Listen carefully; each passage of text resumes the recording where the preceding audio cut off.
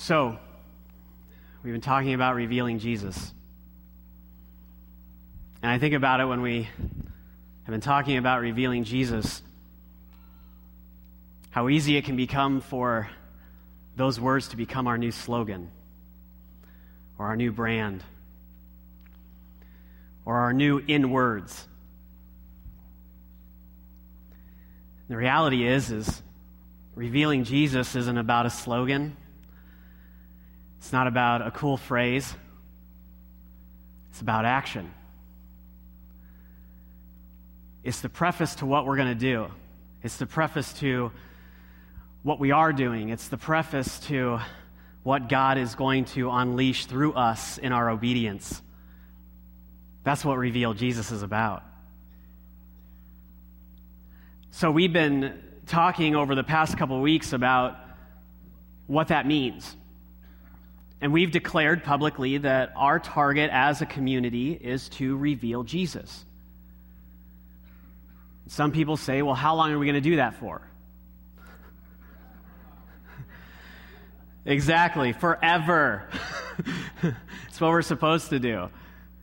So get away from the mindset that it's this thing for 2011 of what Erie First is going to do. This is the lifestyle. It's the hallmark of every follower of Jesus.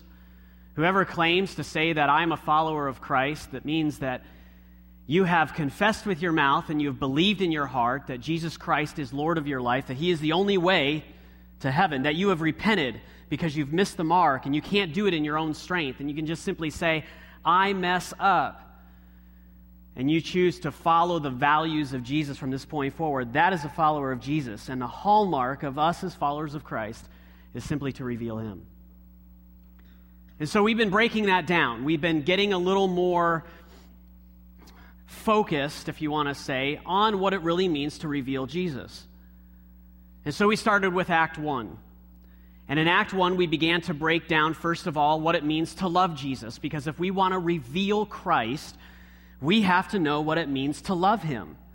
And so we first talked about the goal of God and what His goal really is. That He's not some big spiritual force set up in heaven that is untouchable, that really wants to rain down on us with lightning bolts. But we talked about what His goal is, and simply that His goal is love.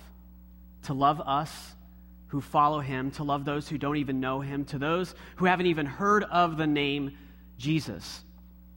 And we talked about the supremacy of Christ, that He is it, that it begins with Him and it ends with Him, and that we can't add anything else to it. That Jesus is it, God, Holy Spirit. These are the boys, the one. And we went from there and we talked about the motivation of what motivates Christ to do what Christ does, what motivated Him to go to the cross, and what motivates Him right now, and what is the motivation of our hearts in following Christ.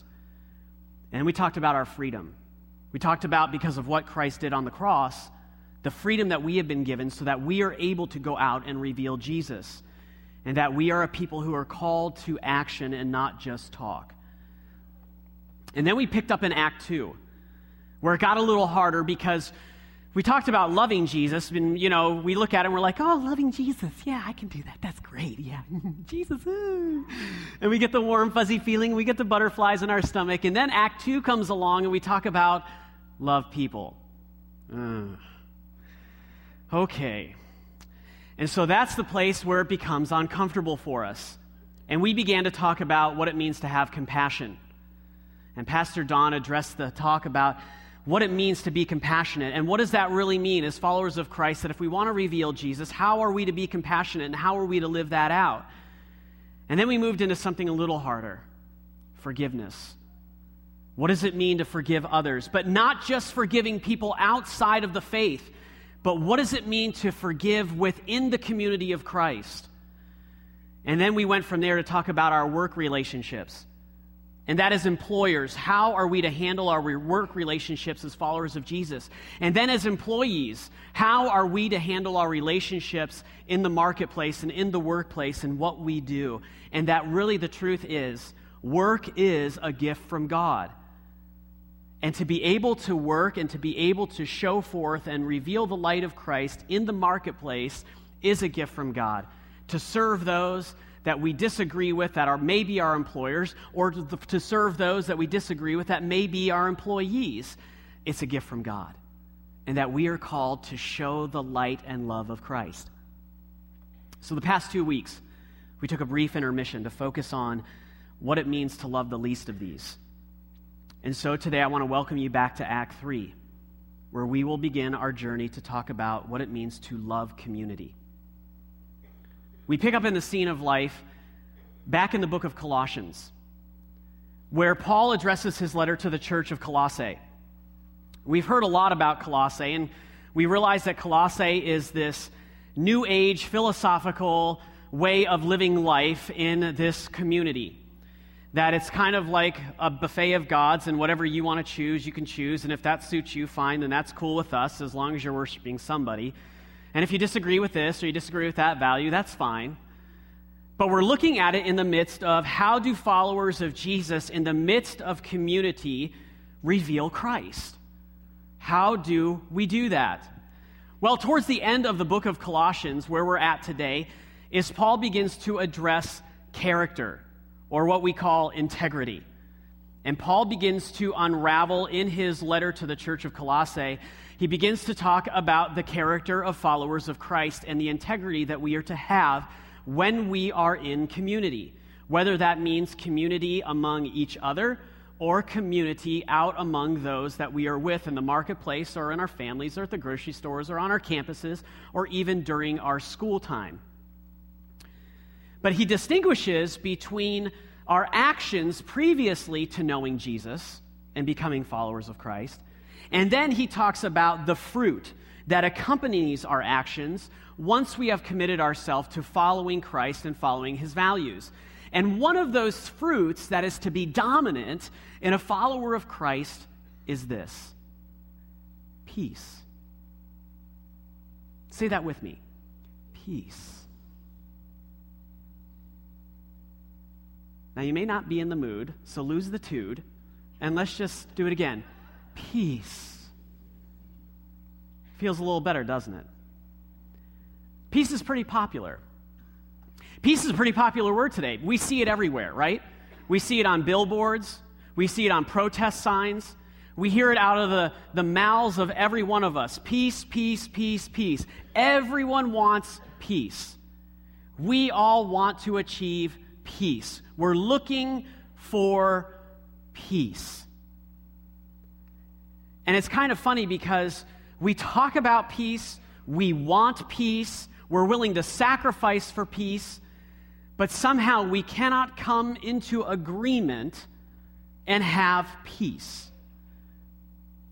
We can't distinguish between which kind of peace we need or which kind of peace we want, because we all have multiple definitions of what peace means. I want you to hear from a few people of their definitions of what peace is to them. Would you consider your life peaceful right now? No, not at all. Could you say that your life is peaceful? In today's age, I think it's very difficult for anyone to find peace. Would you consider your life peaceful? No. The job is really stressful, so overall no, but I try to do what I can to get by, so. Where do you find peace? Where do I find peace? In the trees. How so? Those are living, breathing, eating creatures. I think they're awesome. Okay. Where does peace come from? Well, to some degree internal, realizing that we have all the same powers and amazing entities that trees and nature has.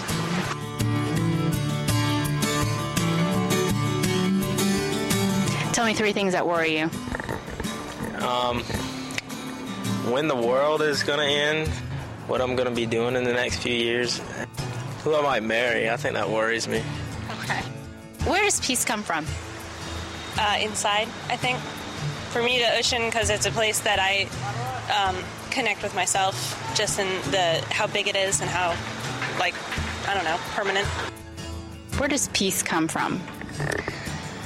Peace comes from being totally happy with yourself and your decisions. You can't totally be happy if you have questions in your mind, and that's where I think total peace comes from.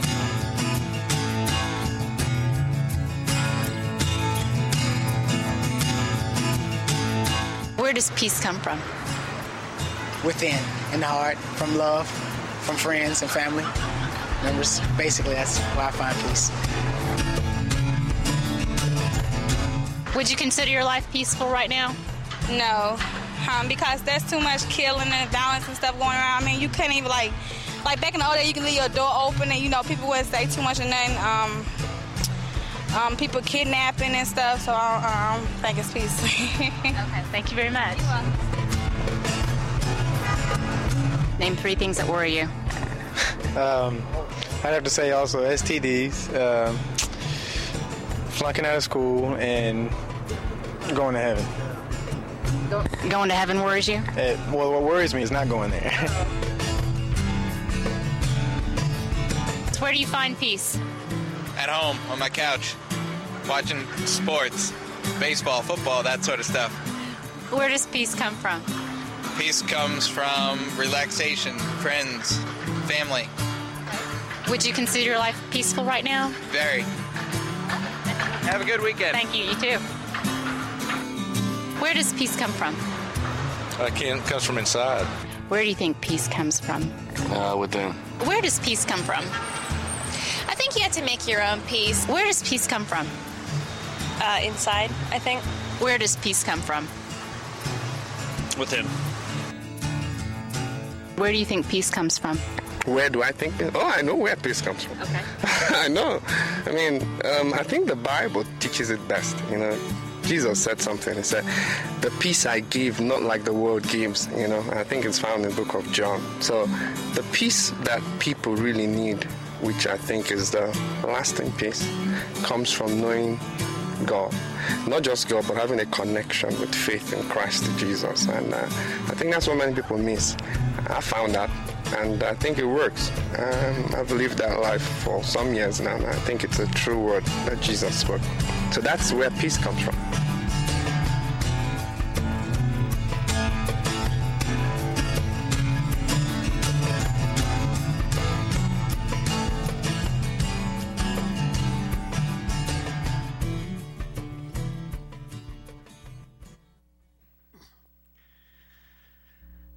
So, do you consider your life to be peaceful? Can you say with confidence that you know right where to look for peace, where you'll find it?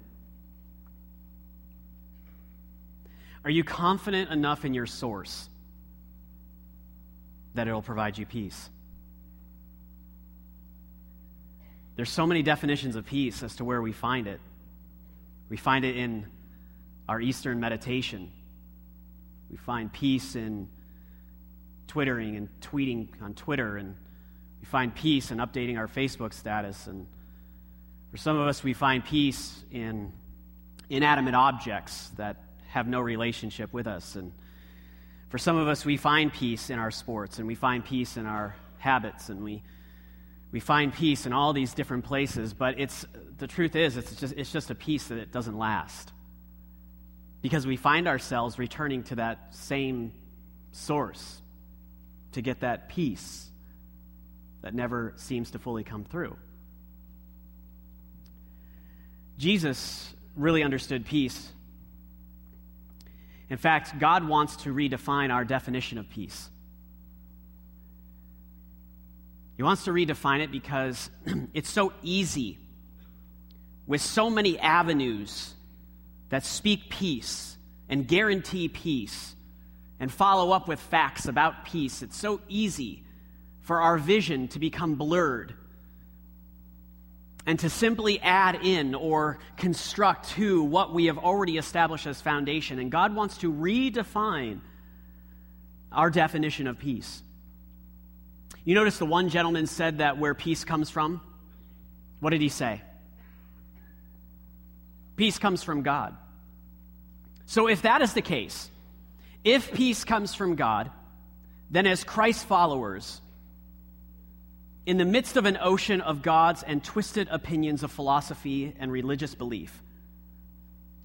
When the boat starts to rock in the midst of the storm, how do we find tranquility? How do we maintain it? And how do we live it out from those who watch us from the shoreline?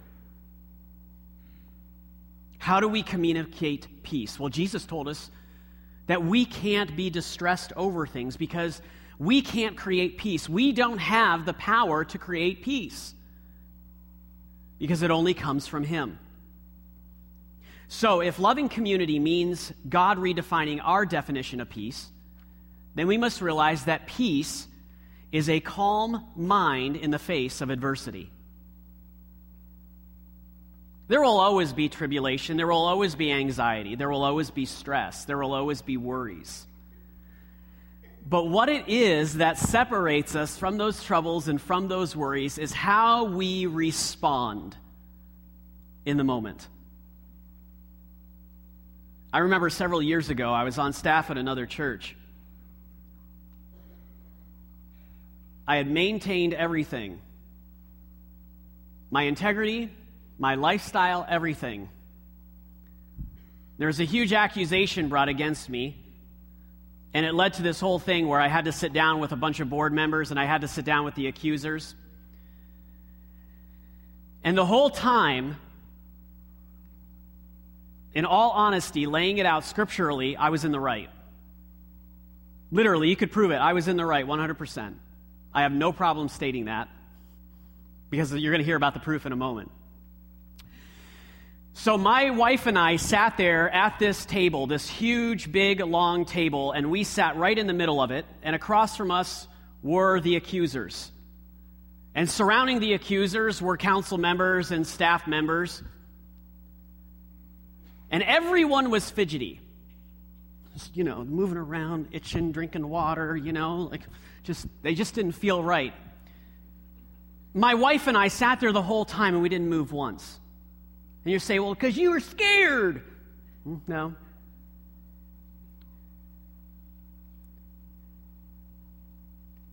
They asked us to explain our situation. So we explained to them. We explained to them. We even laid out the Word of God and the Scriptures before them.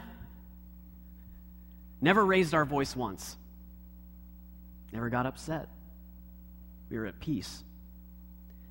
But in the middle of my explanation, the opposing party raised their voice, stood up out of their chair, began to flail their fingers at me and accuse me and say all of these things, and I just sat there the whole time.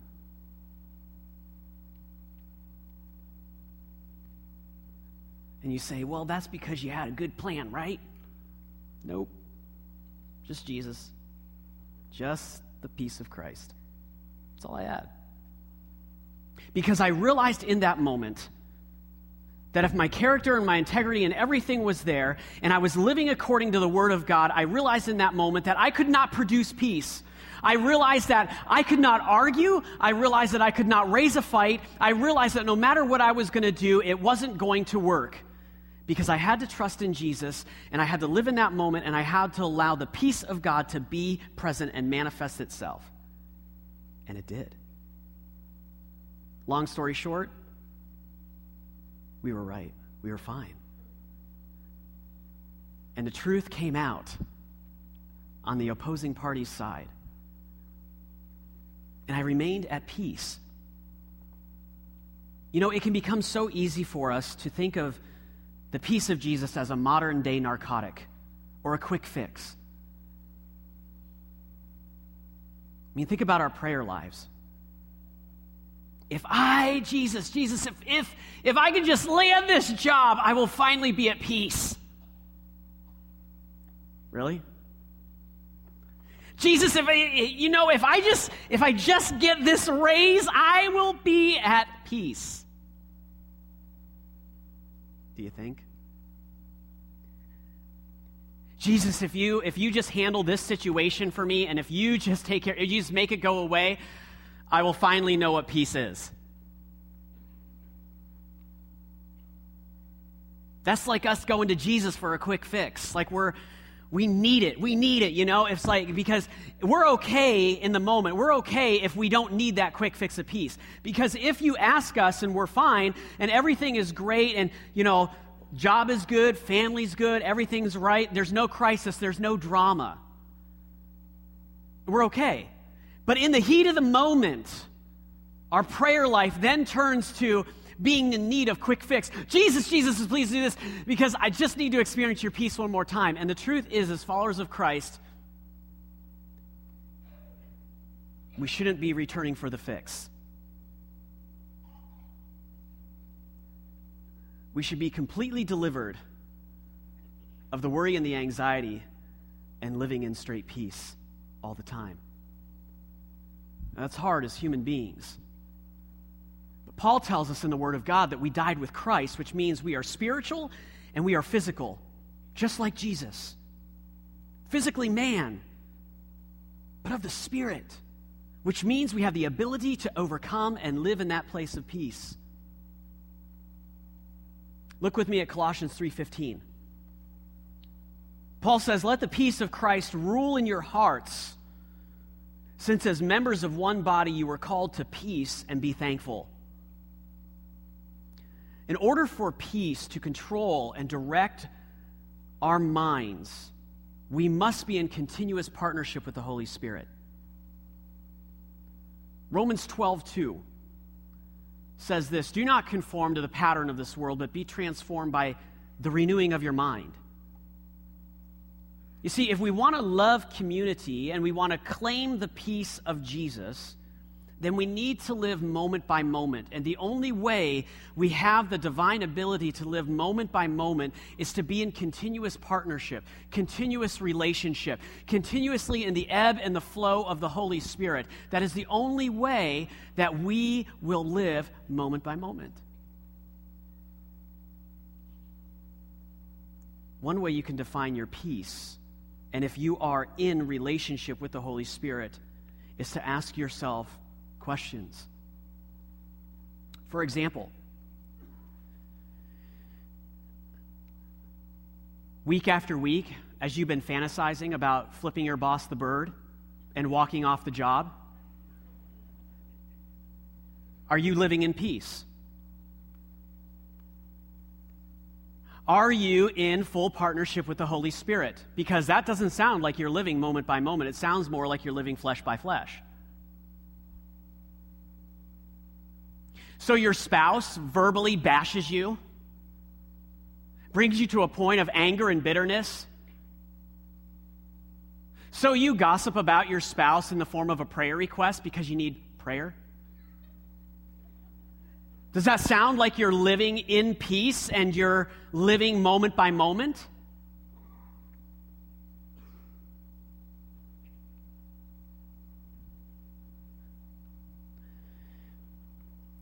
Maybe you receive a phone call this week, and you're at the grocery store. You're in the checkout lane. The argument begins to escalate. As a good little follower of Jesus, your temper rises. You get flustered. And you begin to use foul language. Not that we do that. And in the heat of the moment, the foul language is flying over the cell phone, and now the cashier hears it, and the lady in front of us hears it, and the people behind us. And are we living in the peace of Christ? Are we living moment by moment? These are logical things to ask. It doesn't have to be spiritual. It's just simple, logical things we can ask ourselves. See, the reason we need the Holy Spirit in partnership is because the Holy Spirit disciples us to live from another dimension.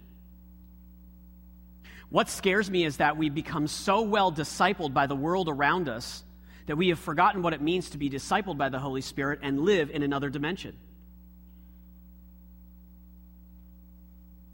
That we become so accustomed that we get really good with using excuses. The famous line is, well, we're human. Just like everybody else. We're human.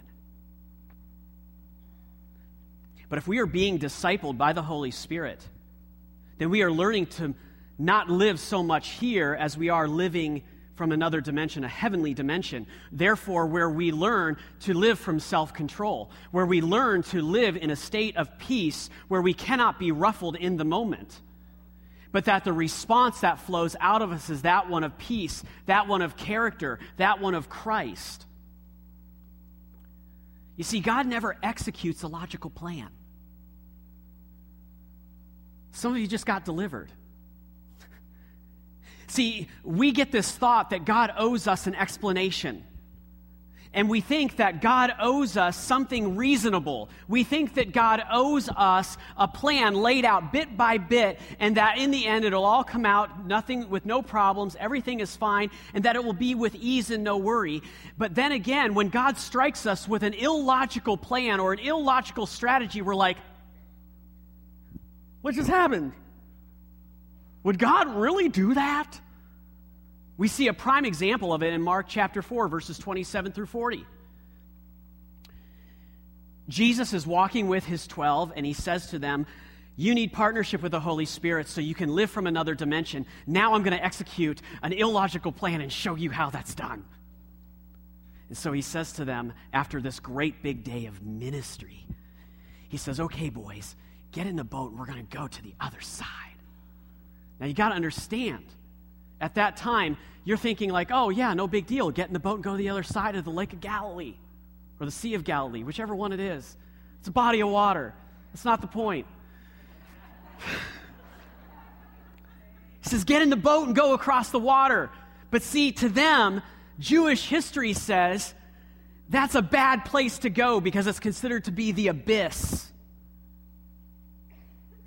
And Jesus has challenged them with this illogical plan and says, get in the boat and let's go to the other side. Well, it just so happens that as they're in the boat, a huge storm begins to take place. It says that the disciples were hurling buckets of water out of their boat. Now, here's what's so illogical about the situation, is that Jesus is asleep. How many of you have ever flown on a plane? They're not of God.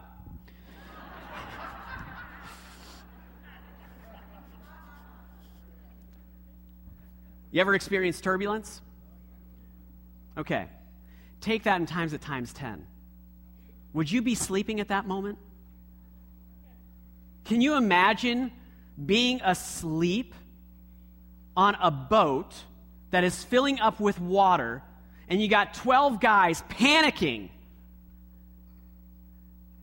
trying to save their lives, and they're doing one of these. What is he doing? Shut up and take all that out. Come on, quit talking. Well, no, what's he doing over there? He's sleeping. Can't he see what's going on? That's totally illogical. They wake Jesus up. I wonder what it was like.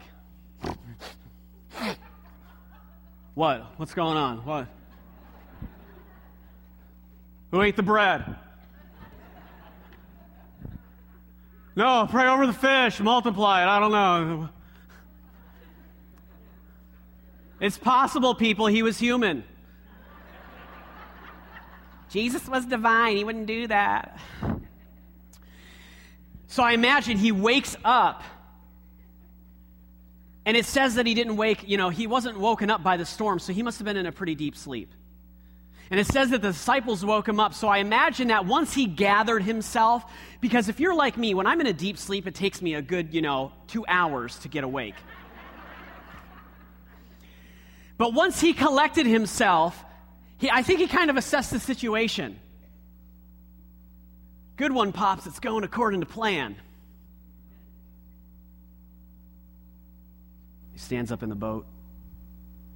It says he rebukes the wind, and he speaks to the waves. And it stopped. So we come to Jesus and we say, give me peace. Give me peace, Jesus.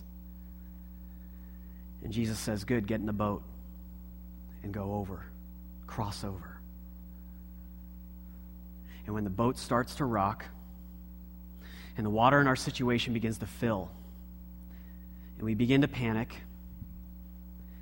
and we look back out of frustration, and JC's asleep in the stern.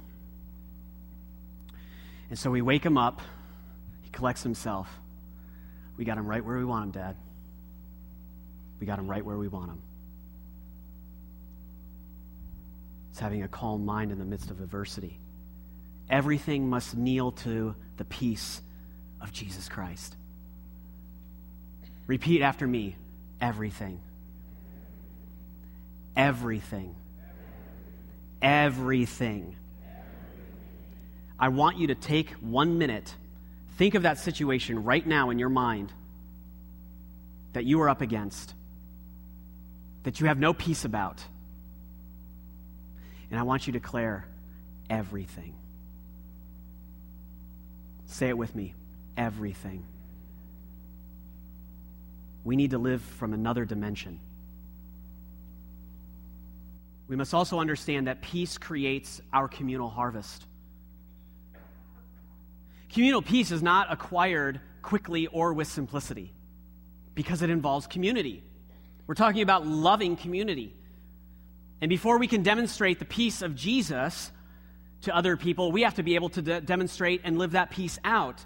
But once we start living that peace out, now it becomes a communal effort, which means we have to work at it, which means there's going to be struggles within the community of Christ, which means there are going to be struggles outside the community of faith. There's going to be struggles with our employers. There's going to be struggles with our employees. There is going to be struggles in relationship. We have to wrestle through that to create peace and invest into those moments. If we just think that we can simply say, peace, peace, peace, peace, peace, peace, little piece here, little piece there, little piece over here, and then we can just relax. It doesn't work like that. Yes, I just told you, declare that everything must submit to the peace of Christ. But then comes the other part. We have to do our part, which is action. It means forgiving. It means making amends. It means extending love to your enemies. Colossians 3:15. Let the peace of Christ rule in your hearts. Okay, we talked about that. Since as members of one body you were called to peace. And be thankful. It's not just Erie First that's called to one body. It's all of us as followers of Christ that are called to one body to be in peace. How many of you ever experienced frustration? Some of you are lying.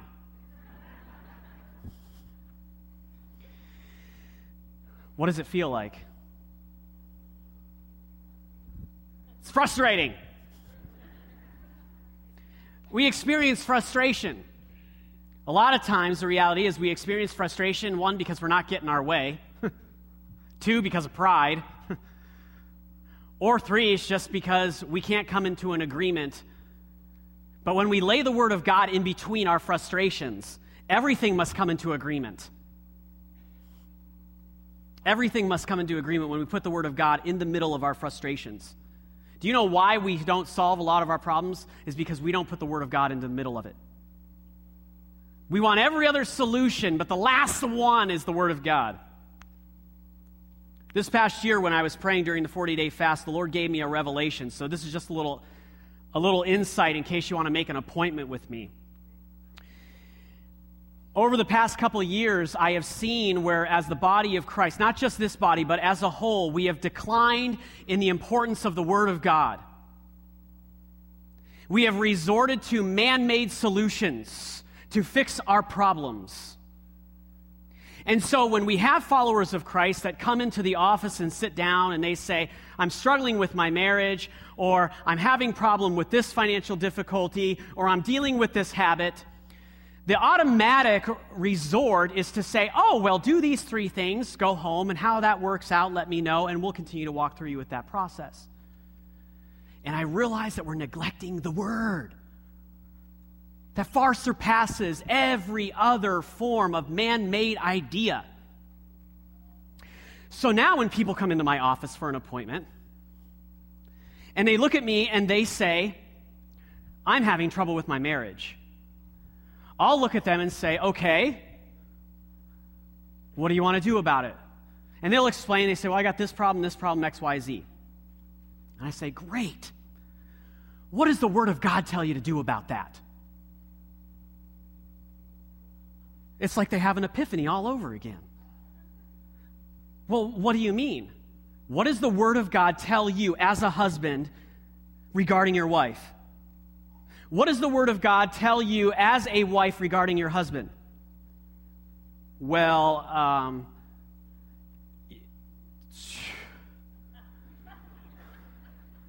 you know what you need to do?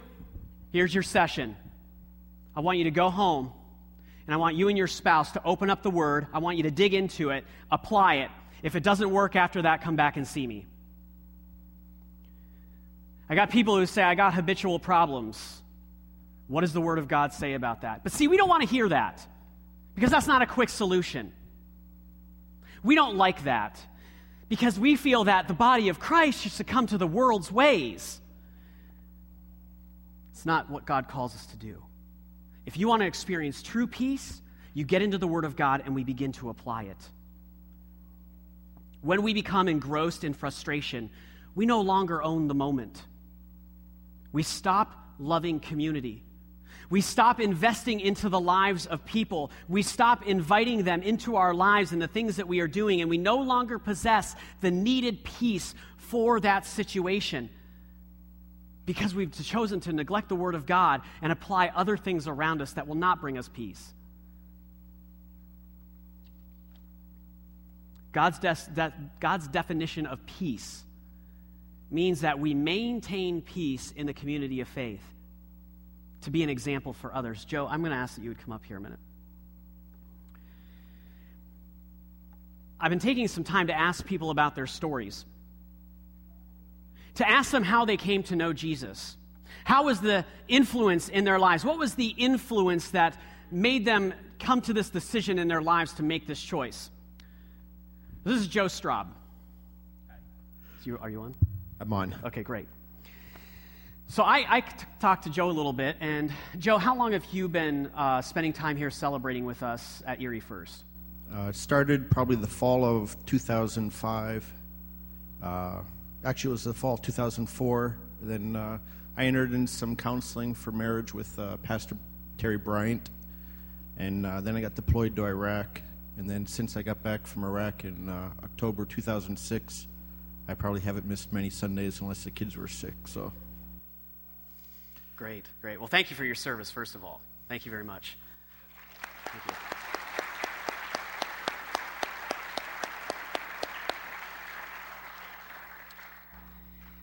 So, Joe, before you started coming here, who was the individual that really began to invest into your life? In essence, that didn't have an agenda. They just wanted to get to know Joe Straub. My brother Bert hooked me up with a man at work at General Electric. His name is Silvio Scavella. And I didn't know the man. We probably worked next to each other for years. I never saw him, never noticed him. And my brother introduced him to me, and for 4 or 5 years, every day of the week, Silvio and I would meet up, and he'd be there with me when I'm crying, and the divorce letters are controlling my life, or I can't even stand at the dinner table with my children without crying and such. So he was there to hold me up, as Brad Stein said the other Wednesday, to hold me up while I fought. And he just revealed, one of his things was to find joy and find peace. And I'm not quite there yet. I mean, I still struggle with things, but I don't allow, when I open up the mail and there's a letter from an attorney, I don't allow that to rule my life. And if I know it's my weekend with the children, I don't open up that mail. That doesn't define who I am. Wait. And Monday the kids go back to school or back to their mom. Then I open it and then I deal with it. But as he has revealed to me that that doesn't, going through this divorce doesn't define who I am. There's a person out there that has been molded through mentors and others that I have a story to share. I have a strong sense of a love of children, through Upward Soccer, and I just finished the membership class here so I can become more involved in the events that they offer here. I'm here every Wednesday with my children, and I have a strong calling to be with other men, to help them out, to help them through the struggles that we're all facing. So really, at that point when Silvio started to invest into your life and began just to spend time with you, just to meet Joe Straub, to become a friend of Joe, at what point did you begin to see a change in your own life that you said, I got to get involved in a community of faith? It's been a long journey. It's been so many different points I can look back and laugh now, and I don't think I'd change one thing that's happened to me through the whole period. But when Fireproof, the movie, was out, or the 40-Day Love Dare, I'd grab that thing like, oh, this is the thing that's going to save me. And I'd do that, and I'm like, no results. What's happening? And it wasn't about me controlling the situation. There's so many times Silvio would say, Joe, he'd yell at me and say, you just said last week you were going to give this over to the Lord, yet here you are meddling in your own affairs, trying to take over that again. And I still struggle with stuff like that at times, but I think a person needs a mentor of the same gender to help him or her through those times. And I'm thankful that someone cared enough to give his time to me, and I don't know where I would be right now. Some of these other men here from GE, Mark, Tom, there's a small clique of us where if I know I have a problem or they have a problem, we search each other out, and we're there for each other. Awesome. Thank you.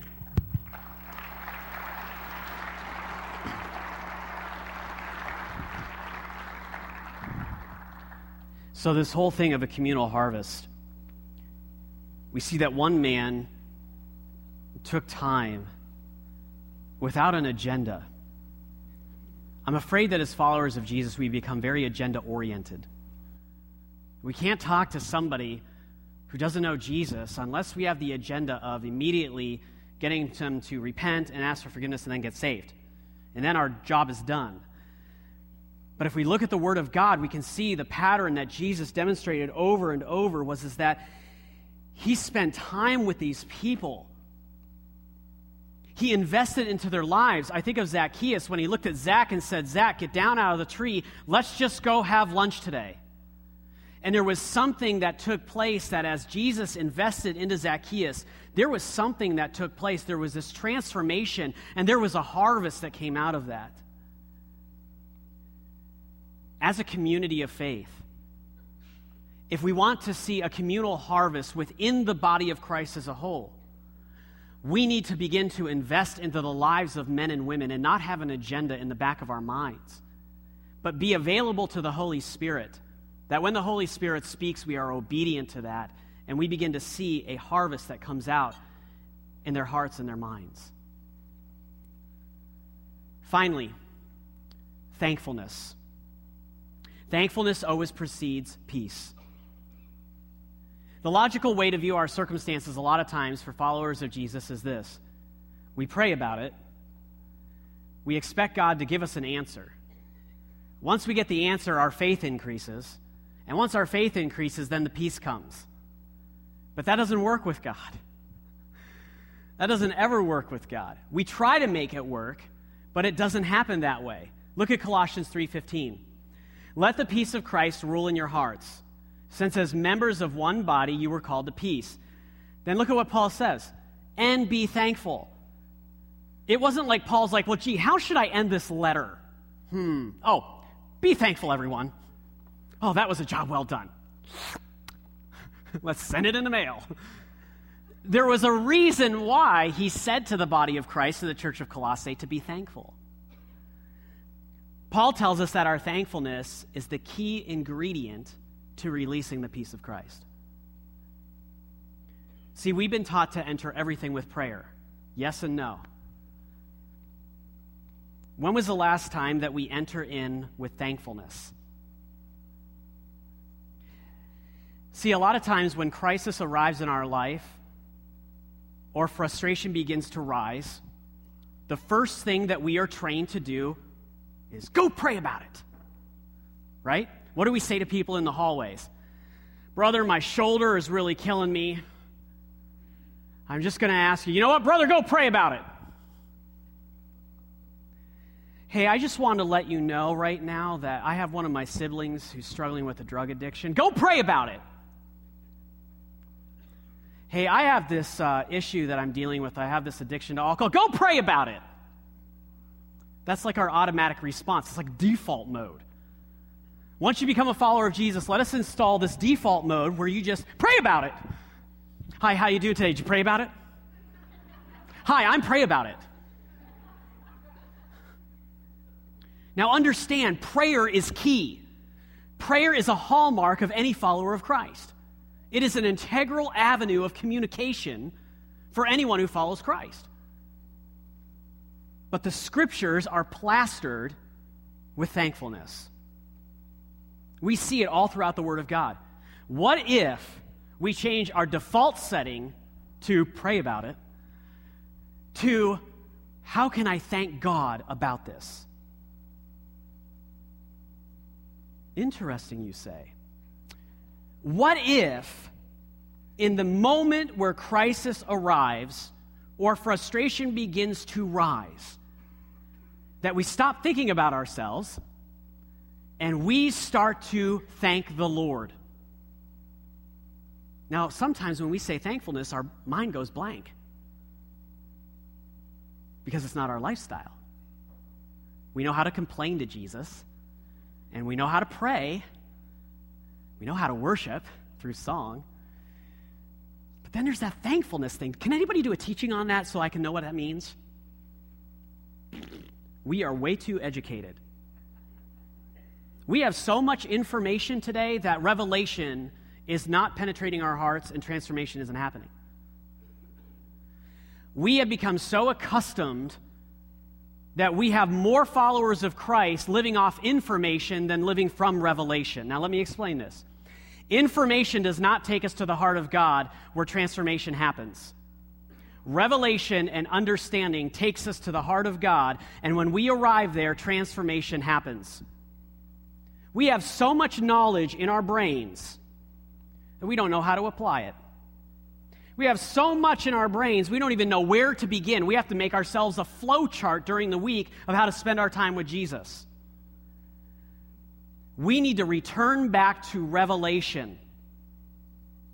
And when we start to adjust our lives to entering in with thankfulness in all situations, that is when revelation flows and transformation begins to happen in our hearts. And that is when everyone around us that we are investing into looks and says, I want what you have.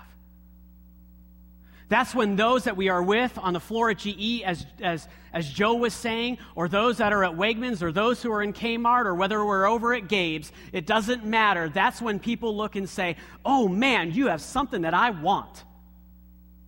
That's the peace that I'm talking about. Instead of this, when we sit down and we say, Jesus, you know the crisis. Oh, Lord, I don't know how my heart's going to handle it.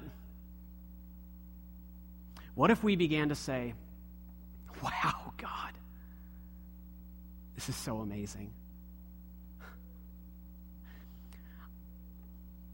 I never imagined that my dad would ever have to go through a heart transplant. Wow. This is going to be exciting. Not because he has to go through a heart transplant, but how is this going to mess our family up for God? Wow, I mean, God, I know the doctor said he only has 6 months to live, but I'm just really excited because you are going to transform him. You're going to transform my mom. You're going to transform me. You're going to transform our family and the people that he's going to interact with. this is going to be way beyond us. Thank you. Thank you for allowing us to live through this, to experience this, and to see this. It's not a logical plan, is it? Well over 9 years ago, my father had passed. But way prior to that, my father was one of the first ones in the area of heart transplants. One day, his left cavity just gave out. The doctors had absolutely no reason for it. It just gave out. It was done. Turned our whole world upside down. We really didn't know what to do. I mean, who in the world ever has a heart transplant? You know, we just never imagined that. Very rare did we know of anyone who had a heart transplant. It was very slim. And so when we talked to them, they said, you need a heart transplant. And I remember my parents coming home to me and saying, hey, Jason, here's the deal. Dad needs a heart transplant. Well, what does that mean? That means they're going to remove his current heart and they're going to put a new one in. But here's the catch. They're saying he probably only has about 6 months to live. Now, logically, we think that it's sick and twisted to begin to thank God for things like that to happen in our lives. Because that's the way we've been programmed. We haven't been programmed according to the Word. The Word tells us to enter with thanksgiving. Enter with thanksgiving. Don't enter with frustration and drama and crisis and woe is me. The doctor said my father had 6 months to live after his heart transplant. He lived for 15 years. Let me tell you what. People around us need to hear less of our whining and more of our thankfulness. We need to give them something that is tangible, that surpasses all those moments of peace that we always have to run back to because they're never fulfilling. See, prayer is the process necessary to find out what God wants. Then ask Him for help to do it. Prayer is the process necessary to find out what God wants. Then ask Him to help to do it. Prayer, we've been programmed that prayer is the give me, give me, give me with my little grocery list of needs. Prayer is going to God and asking Him what He wants for the moment and the time and the situation. And then asking Him and saying, give us the perseverance.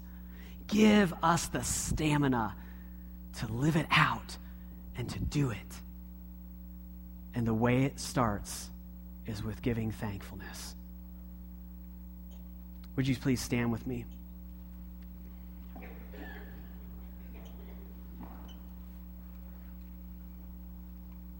I leave you with this. You've been great at giving me your attention this whole time, so I'm asking for 2 more minutes before you grab your keys and your coat and your purse and your wallet, whatever it is. Just give me 2 minutes.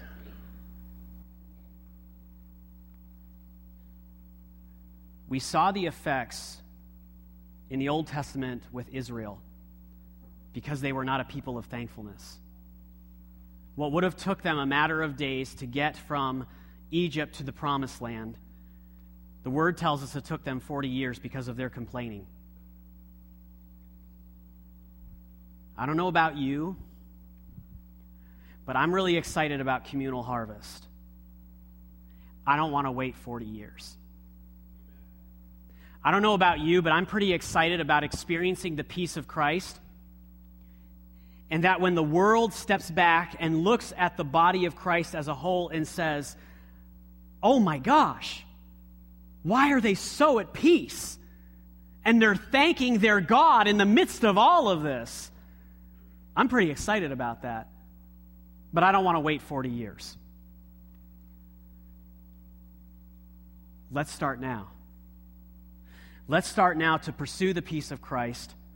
Let's start now to enter in with thankfulness so that as we invest into the lives of the community, they see it.